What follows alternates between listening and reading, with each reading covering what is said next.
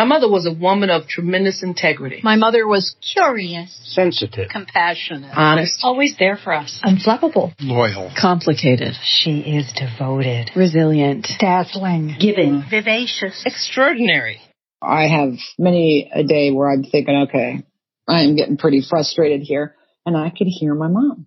And just when I'm thinking I'm going to give up, I hear her, pick yourself up by the bootstraps. You got to have that stick-to-itiveness, Erin. Tell me, Mama. Welcome to Our Mothers Ourselves, a weekly conversation about one extraordinary mother. I'm Katie Hafner, and I'm your host. A few months ago, I was thinking about who I'd like to have on the show. I knew I wanted moms who were great, and I wanted to talk to offspring with a good story to tell. So who should pop into my head suddenly but none other than Erin Brockovich.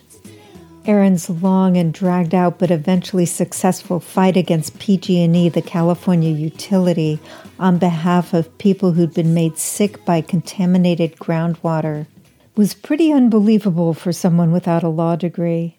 Julia Roberts got an Oscar for playing her in the movie, and Erin never stopped fighting. So when Erin's name just popped into my head a few months ago, I thought, gumption like that has got to come from somewhere. So I got her email address and sent her a note out of the blue, and I said, I have a hunch that you had a great mom. And she wrote back and she said, I did. And we had a long conversation about her mom, Betty Jo Pattee. And now Erin Brockovich has a new book. The title is Superman's Not Coming, Our National Water Crisis and What We the People Can Do About It. It's a no-nonsense citizen's guide to standing up against corporate bullies. So I want to replay for you the conversation we had about the woman behind the fighter. Here it is. Erin Brockovich, thank you so much for joining me to talk about your mom. She's the best. I couldn't think of something better to talk about than my mom. I could talk forever about Betty Jo. I found a picture of her, and I'm looking at this picture. I know it's the sweetest picture, and I thought, wait a minute, she looks a lot like somebody. And I thought, she looks exactly like Eve Arden. Has anyone ever said that? Wow, no, but I have to. What picture you have of her? Okay, I'm going to text it to you right now. So, wonderful. Here it comes. Eve Arden, no, you're the first. The only picture I could find of her was the one that I think, oops, did you get it? Well, I see the picture of Eve Arden. Yeah.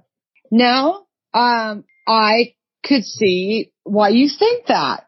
I know, and right? I'm looking at it and I'm like, you know what? I think it's the nose. I think it's the nose.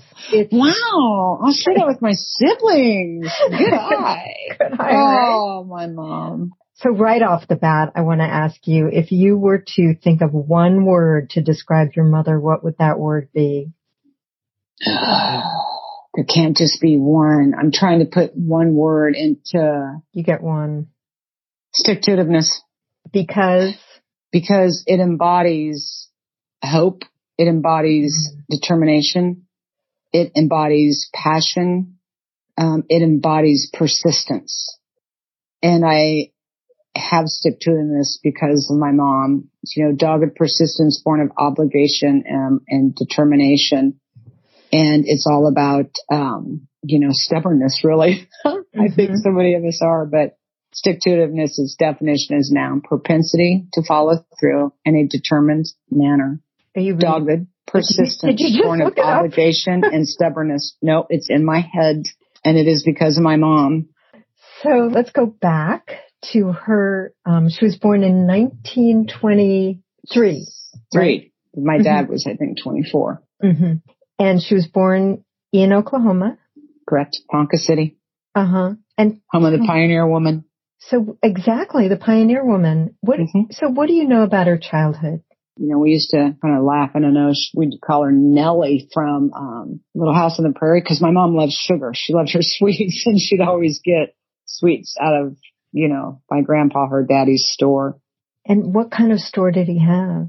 Grocery store. And he was, oh my gosh, he was just always down in the church and always singing, and Mom was always humming and singing, and there was always a vibration of faith and happiness with my mom. Mm-hmm. And she was that way as a little girl.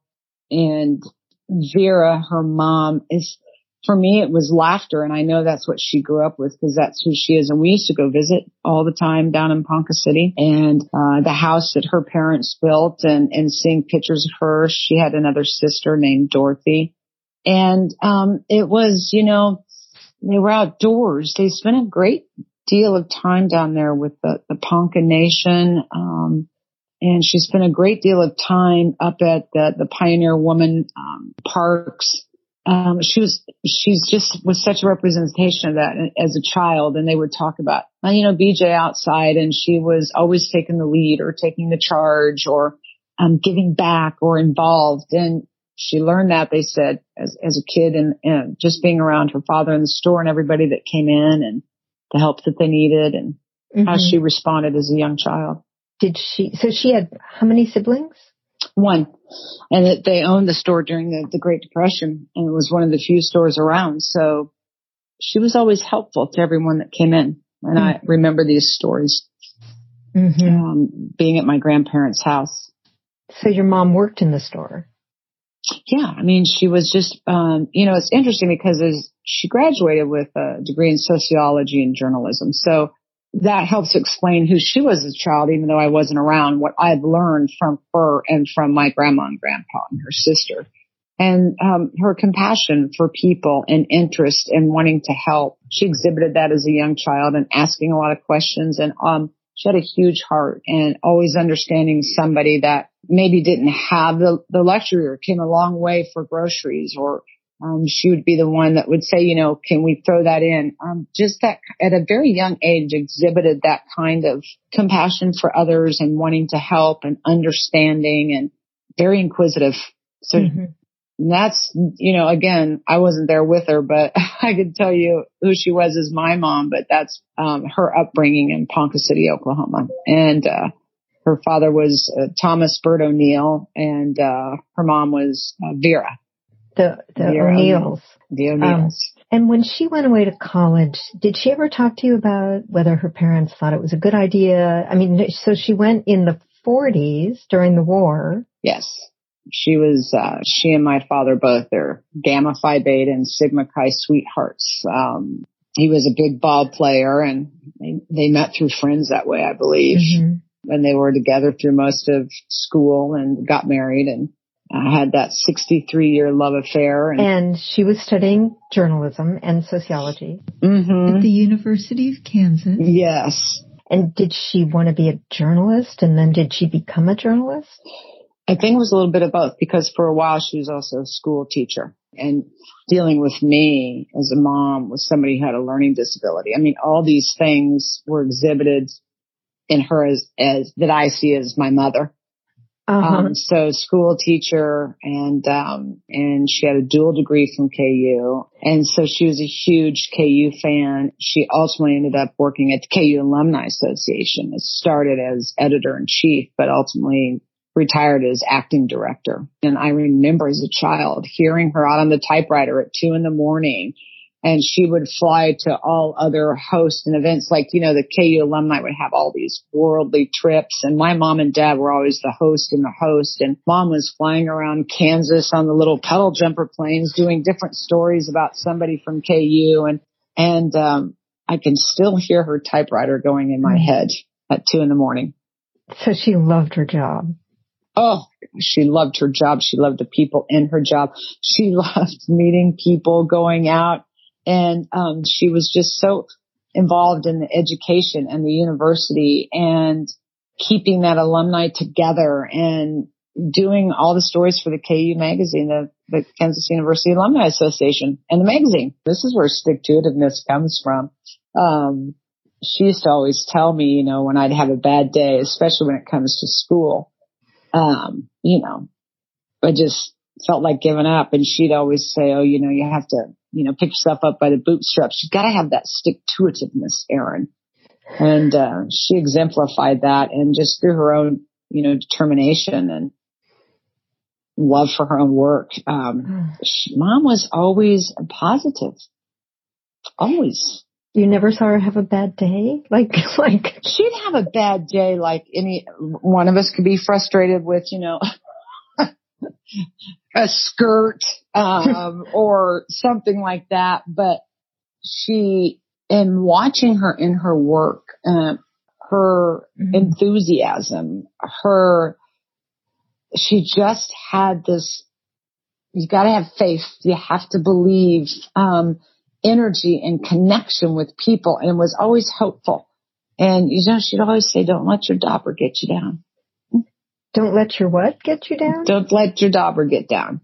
What's your dauber? What? I don't know. It's one of our Kansas slang words, I think, possibly. Just don't be down in the dumps. Get your dauber down. Yeah, that's what she would always say. I know you hate that skirt. I know. Those were the things that would throw you. Yeah, but she'd get past it. It just was always. And anybody and everybody would tell you that about BJ Patti. BJ, so not that people called her BJ. Yes. So, tell me about watching your mom and your dad interact. One thing that I love hearing about is great relationships. Sounds like they had one. They did. If they had any issues, it would always be talked out. But my parents were married 63 years and they adored each other. My dad worked full time. She worked full time, but they had great friends and they loved to, golf together. They traveled together. I remember in my childhood more laughter with my parents and gatherings with their friends. I never saw a fight. There could be a disagreement, but it wasn't a fight, and it would be quickly resolved through communication. They were both great communicators. Growing up was easy. In some respects for me, it was peaceful. I felt loved. My parents were always together. If there was any, amazing. And there was just great love. My dad is the person that taught me so much about respect, and my mom had that. It was respect for each other and respect for opinions, and it was happiness. So she must have gotten that from her family, right? It had to have been. My grandma and grandpa, Vera and TB is what they called him. Again, laughter, happiness, thankfulness, fortitude. If things are down, we will get through it. And were they Oklahomans too? Were there Yes. Generations of Oklahomans? My grandfather, Thomas Burt, was from Arkansas. Oh, from Arkansas. Mm-hmm. Even my grandma and grandpa were married for probably 60-some years. The happiness, and it's interesting having this conversation with you. Both Vera and my mom, and it really takes me back to that pioneer woman, which I think they were. We'll sing our way through it. We'll laugh our way through it. We'll be here for each other through it. That is my grandmother Vera and my mom, Betty Jo. It sounds like you too.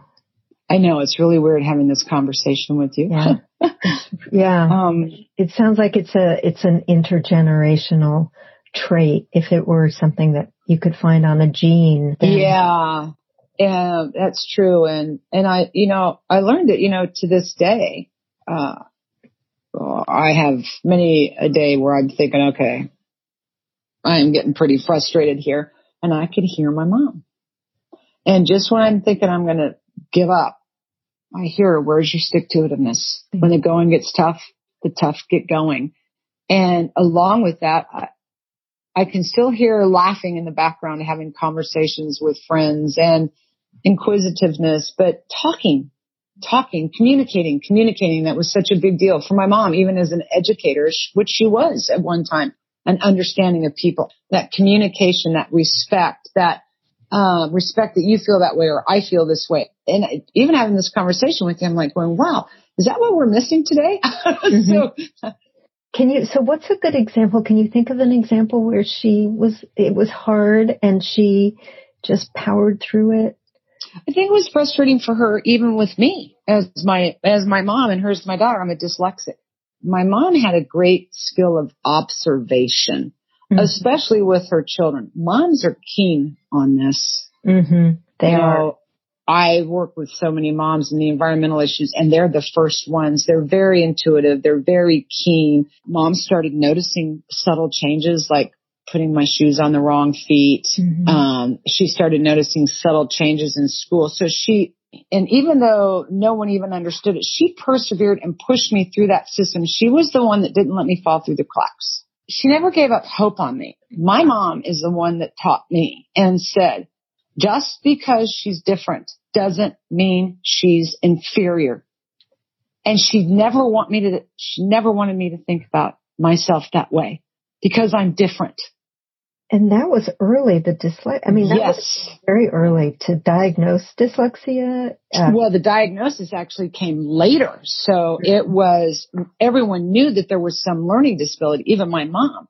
But my mom also knew, she goes, no, you can't beat her at a game of fish. You can't. So she's learning some way. And because I didn't fit in that certain, square peg, that therefore I wasn't learning. So she worked and pushed through the schools and the school teachers and outside, tutoring or herself sitting and working with me. So she saw something. She didn't judge it. She knew I could lose my self-esteem because of it, and how she would keep me feeling solid about myself, but also how she would unravel what is going on with her. And that was amazing. It's difficult when there is a learning disability. And you must have felt like she was completely supporting you, or else you could have given up. But she was my biggest cheerleader. And there wasn't a judgment, and she saw something was different, but she also saw that she knew I was learning, but she also saw that I was getting set up and inside a box, and she didn't want me in there. She wanted me to know if a door closes, a window opens. So there was always this, even though there was an obstacle, it wasn't this, it's an obstacle, it's insurmountable, we can't get past it. She says, no, we can't. Let's back up. Let's go around it. Let me see what this is. Talking to the school teacher, extra classes. I had problems with numbers, but it wasn't until high school that we were really learning we were dealing with the dyslexia because it was such an unknown. Did you confide in her about boys? No. Okay. No. My mom, was very, very private about issues like that. I might have talked to my sister about it, but mostly my girlfriends. But even if I had one, she would have known. See, BJ had eyes in the back of her head. So when you started doing your very important work, so you moved to California. When you started doing your work, did you explain to her what you were doing? Was she completely supportive then and told you to stick to it? Absolutely, 100%. My dad was instrumental there as well. I just remember my mom, even at one of my first keynote addresses after the film had come out in Topeka, Kansas, and she was there. And she just looked at me and she would cry and she would just say, I'm so proud of you. I think that, she went through, she never stopped believing. She never stopped being that cheerleader. And she never made it about her. She was just so proud of me. She was such a beautiful woman. Mothers are so beautiful. So what you just said, she never made it about her. That's key, isn't it? Yeah. She goes, where did you learn all this? I'm like, are you kidding me, Mom? You? You taught me how to fight through it. And she knew that a child should never lose hope or slide through that crack. And if she could keep that fire alive in me to believe in myself, I would be okay. And I was. That support and that belief that she believed in me and that I needed to believe in myself, and she was going to help me get there. And she did it with laughter and love and silliness. And so I didn't really just get into this dark place. Mm-hmm. She was not a dark place person. Oh no, she was not. She had light and energy and love and hope and faith. I talked to her, through high school and, especially after I started having my children, about spirituality. And she would always tell me, you have to have faith. Mm-hmm. You have to trust in the universe. The sun will rise tomorrow. These were always the things, or the beauty of thunder, that scared me. Mm. She and her mom would always tell me it was God bowling. God bowling? Uh-huh. And that was the thunder when he made a strike. So, I'd become intrigued. Oh, and it became less fearful for me. And so when I was scared, when I was feeling down in the mouth, in the dauber, as my mom would say, don't let the dauber get down. It would be risen with, again, laughter and taking fear or angst away from something. Mm-hmm. And turning it in to hope. And what religion was she? I asked her that, and I don't know that she practiced any religion, and that's why I started with that conversation. I asked her about that. You just have to have faith in the universe. That's also very early on to be spiritual without one denomination or another. Correct. She grew up, and especially her father, down just singing in the churches. But when she became an adult and had a family, we weren't in church every Sunday. Mm-hmm. But there was always with Mom, and I'd always check in with her on this. And I am still this way. I am connected to this earth. That is her faith. Mm-hmm. The rain, the wind, the water. It must have been really tough to lose her. Oh my gosh. Well, so I'll tell you the story. Mom was definitely getting older. She was about 82, 83 maybe. And she was showing some signs of dementia. It was never diagnosed Alzheimer's, but we were seeing that, and straying and forgetfulness. And she and Dad had always planned for, as they got older, assisted living home. And so she was there for a few months. And my dad was definitely aging as well. And it was very difficult. But the dementia definitely started to get worse. And I was very connected to my mom, and I was in Chicago at a keynote address, and I had missed 16 phone calls. And it was my dad. He said, I think you need to come home. And I was in Chicago. So I was an hour flight away, and I got home. And I went with my dad, and she was definitely not good. And my brother Frankie and the family showed up, and we were all there and with her. And she was kind of like, she was transitioning. It was obvious. And she was there, but not. And I went home with my dad, and we talked. And I said, Dad, I think I'm going to go back. He goes, well, we can go again tomorrow. I'm like, no, I think I'm going to go back. I went in her room, and I got her favorite photos of the family. And I went back and put all the pictures up and a candle, and I lit it, and I crawled in bed with her, and I tucked her up under my arm and kind of rocked her. And I have never sobbed like that in my life. The just tears and snot were running off my face and dripping onto her. And I let her know how amazing she was. And I said, if you need to go, I support you. And I could feel her transitioning. And I just held her like a baby. And I rocked, and I just told her thank you, and how much I loved her, and that it was okay, and how proud I was of her. And when she took that last breath, and I'll never forget it. I just screamed from the top of my voice. I said, oh my God, you made it. I said, I am so proud of you, Mom. You made it home. And it was,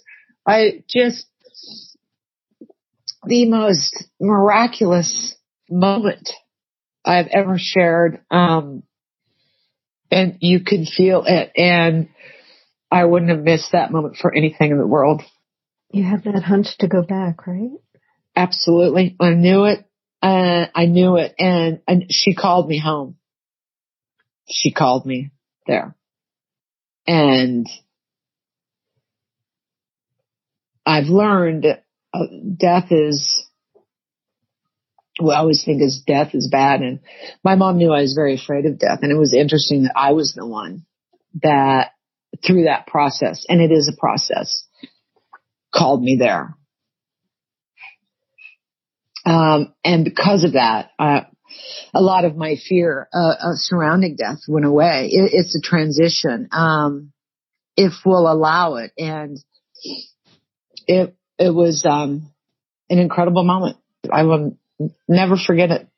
You know, while you were talking, I had one thought, which is that photo I sent you of Eve Arden, it's not just the nose, it's the twinkle in the eye. Oh, when I first said it and I said nose, I almost came back and said, I think it's the eyes too. Yeah. Well, that's very Don't fascinating that you see that. Yes, I do.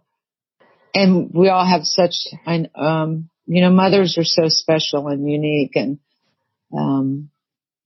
I was blessed. Yep. And you were blessed that you had her. Oh my gosh. Think of all the bad moms out there, right? I know.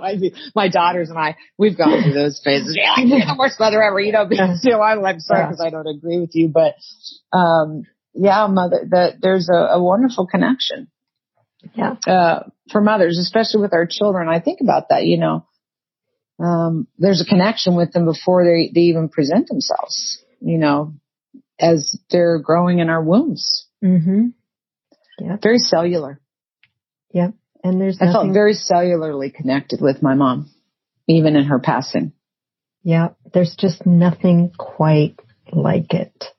That particular connection. Correct. Yeah.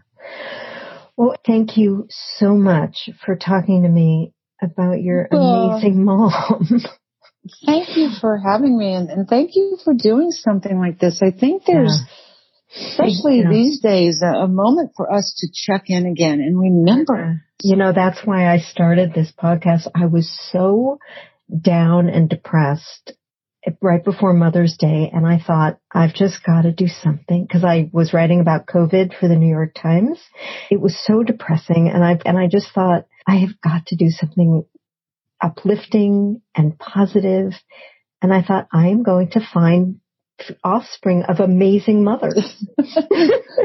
Well, I'm so glad you are doing this. And in this moment it's so tumultuous for us all. I know. To have this reprieve and a conversation with you, to look back on my mom and that hope and that light and that determination makes me believe again today that is the message I'm going to carry on, and we will persevere, and we will get through it. Yeah. Exactly what my mom would always say to me. And that's it this week for Our Mothers Ourselves. I had editing help this week from Joseph Francis. Our theme song was composed and performed by Andrea Perry, and Paula Mangin is our artist in residence. If you have an amazing mother to suggest for the podcast, send an email to ourmothersourselves@gmail.com. Our Mothers Ourselves is a production of Odredeck Studios. I'm Katie Hafner, and I'm your host. Have a safe week, everyone.